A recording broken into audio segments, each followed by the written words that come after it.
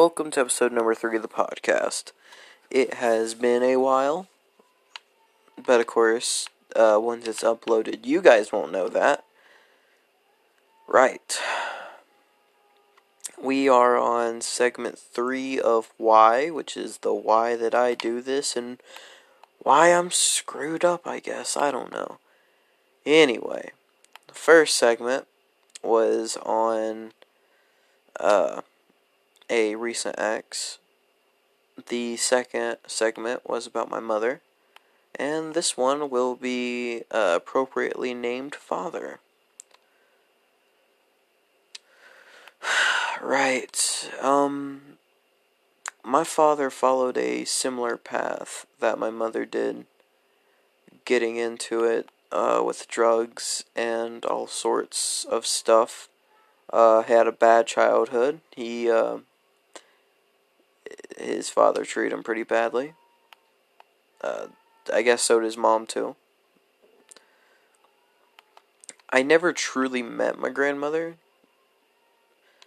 on my dad's side because she died when I was just a child, like a very small child that couldn't remember much. But I met my grandfather, and I have an awkward relationship with him. I barely talk to him. I don't even know if I can call him a grandfather half the time. Like, he's there, but anyway, I digress. So he got caught up in stuff. He jumped from foster home to foster home with his brothers, and yeah. When I was born and my sister was born, we got signed away to my grandparents, who then took us to Alaska, which was cold. And he did basically the same as my mom. He jumped around a bit, got sort of better, and, found someone. He found my stepmom. And, soon, after the couple years that we were in Alaska, we get back, and my stepmom's pregnant. And then, there's my baby half-sister. So that was a unique experience. Also, while I was there, my cousin was born, so I had a whole bunch of siblings that I knew almost nothing about. So the way that it worked is that I got to visit my dad on the weekends. Weekends, holidays, stuff like that. If you've got divorced parents, you know how it goes. And it was really bad at first, I'm not gonna lie. Things didn't seem concrete, but then when they became concrete, I was adapting weird. I don't know. If you ask me to think back to it now, it's a bit weird. But I would end up yelling a lot, and then, mostly at my stepmom, and things didn't go well. Pretty soon, though, I stopped getting in trouble over petty stuff like that, and we jumped around a lot. We moved a period of, I don't know, we moved 6, 7 times. And it's not like, we were on the run or something. It's just he made very poor financial choices. And yes, he's not very good with money. Or at least he used to not be. And that might be where I get it. Anyway. So he jumped around a lot. I made a bunch of friends and then lost a bunch of friends and stuff like that. In my opinion, obviously, I'm going to have that kind of kid bias, but I think genuinely, my dad's a good person. He does have a lot of bad habits, and he has done a lot of bad things. And, that's just how it goes. So, he had to pay a lot for his stuff, for the stuff that he did, and, he's still paying for it. My grandmother never liked him. Um, and things spiraled out of control after my mom's death in 2018. Uh, yeah. So, we moved to this place. For the longest time, he's still living there, and it was the same place I lived when I was born. He came back there. So, we lived there for the longest time. I made a bunch of friends, and they were really close and stuff. And life was going good, you know. It was in a well as good as you could get in that town. Um, I felt like a kid, you know, and going to an early college and having to deal with like what you dealt with, what I dealt with in life. I'm not saying that it was the worst, but it was. I felt like a kid, and I was genuinely happy, and it really there was no mental health error to check, but like it really kept my mental health sane. I considered that a whole half of my life, and there was no like conflicting errors or anything like that. But yeah. So anyway, um, my dad liked camping, so we did that sometimes, and then stuff happened. We went to go to our usual campsite one year as sort of a trial test run to see if it was good for 4th of July. And we got there and he started unloading stuff and then he got stung. Now, being stung straight in a vein combined with dehydration and heat exhaustion does not lead to anything pretty. I remember freaking out, thinking I was about to lose another parent because he went unconscious. And we had no service. The nearest hospital was like an hour away. And as far as we knew, we were the only ones at the campsite. Because we were in the mountains, like there was nobody. So I ended up making a rash decision to run across the creek, which is how you get to the next campsite. I fell in, my old phone stopped working because I fell in and my phone was in my pocket. My awesome sandals that I had just bought had fallen off my feet and they're probably in freaking Mississippi by now. No, they're probably way out into the ocean by now. I don't know. Point is, I lost a lot of things getting there, and then I reach across the the creek, and then I run into trees because I don't have my glasses on. Oof. So I get help from people, and it just so happens that one of them is trained medically. I mean, there's nothing they could really do other than, hey, let's put them in this cold water to stop the swelling. So that happens, and I end up getting in this car with this lady, this very nice lady, and she took me up to the top of the campsite where the first public road is, and we ended up calling an ambulance, and she said I was very calm during it, which I don't know what she thought because I was freaking out. So, yeah, I get back down there, the ambulance had drove by us, and, yeah, he was up and conscious and alive and all that.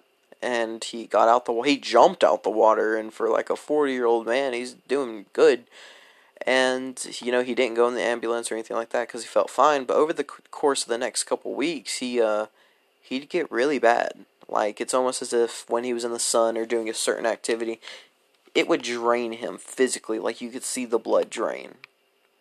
So, after constant aggravation between me and my stepmom, he finally went to the doctor, and I can't recall exactly what they did, but it made him better. So, yeah. Now, without getting too personal, there's a lot of other stuff like that. Not like that, but there's a lot of other stuff that made my grandmother question our safety or not. Um, you know, so fast forward July, we went on a camping trip, and of course my grandmother thinks uh, that my dad and my stepmom hate my sister. Uh, my full blood sister, my biological, not my half sister, and that they treat her worse than the rest, and that's not true. Um, I mean, like, she points out certain instances, and it's just because, like, it's just different circumstances. It's not because, they hate her or anything. Anyway, so July rolls around, we go camping, and we were supposed to be up there for a week, but after the whole bee scare, because he got stung by a bee, my stepmom didn't want to stay that long. She was developing anxiety, and it was actually starting to destroy her. And I wasn't helping. At least, I wasn't helping in the past, because I was a mean little jerk, sometimes. Oh, man, I was horrible. But yeah, I, she ended up wanting to go home a bit, so I think that was like July 2nd or something, because it was before the 4th. So we went there, and, or she went home, we dropped her off, and then we went back up there, and we survived out there for a couple days, and then we went back and got her to go see fireworks. After fireworks, we went back home, uh, and we were not due back home for another freaking week, maybe, or at least a couple days. And everyone thought we were not there. So we didn't get any phone calls, we didn't get anybody calling or knocking on the door or anything like that.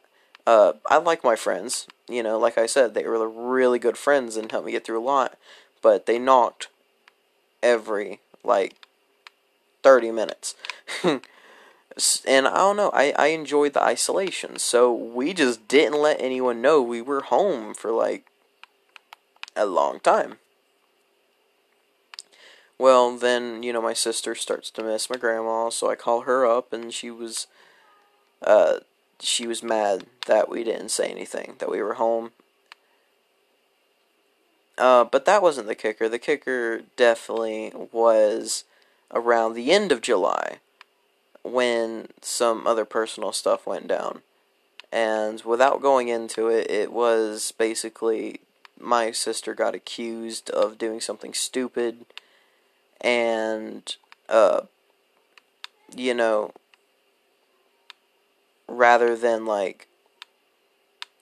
dealing with it, and I blame both of them for it, not so much my dad, but I also don't want to sound biased, and I'm sure other things could have been done somehow, some way. I don't know. I was just a stupid 14-year-old boy at the time. The only thing that's changed now is that I'm now 16. Anyway. So yeah, I blame both of them. I don't blame both of them. I credit both of them for the mistake, which is the same as blaming. No, things could have been done. They could have communicated better, but my grandmother acted in what she thought was a save me thing, but it was a rash decision, and she came and got us after my dad had told her about the stuff. He had planned to tell her earlier, but she called, and he told her over the call. Anyway, she came and got us July 29th of 2018, and I was forbidden to see him for the longest time. I still am. Let me just clarify that. To this day, I still am. But, yeah. I couldn't see him for the longest time. And that sucked. So from July until November, I had no contact with him. Um, and then one day I sent him a letter. Yeah, like an old school letter. Basically being like, hey, this is my thing. She'll never catch us. Stuff like that. She didn't catch us until a year later, but we'll get to that. So around November, when Venom was playing in theaters and stuff, there's a theater in the town that he lived in. So I yeeted over there and turned my location off and crashed at his house for an hour, which was really just like, whoa, you know? Um, it was a joy being there. So after that, I never went to the house again until later, but he started meeting me at the parking lot in my school, and, when you go to an early college, it's not really that shady. But, yeah, and, we just did, like, little stuff like that.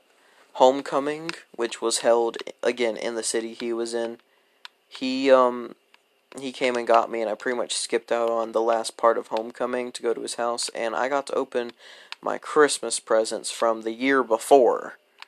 This is 2019 now. So, about a year ago? Anyway, so yeah. And, that was the last time I've been over there. But yeah. So, I still kept in contact with him from January until September. And then September, I remember I was talking with my friend. He spent the night, and then we took him home. And evidently, I was in a bad mood, even though he had just spent the night. So she thought that she would take my phone, which she did. And that's where she was. I'm not gonna say snoop. No, she was snooping. She was snooping on my phone, and she found that I was talking to him, and she almost kicked me out. And I tried. I didn't. I felt that I had a bunch of moral conflictions because I felt that I was doing what was right. I wanted to see my dad. I fought with her so much over it, and I was so conflicted. And great vulnerability here. I try to reach out to them, like physically reach out, like with my hand, for any sort of support, and they turn their backs on me, and it was hard.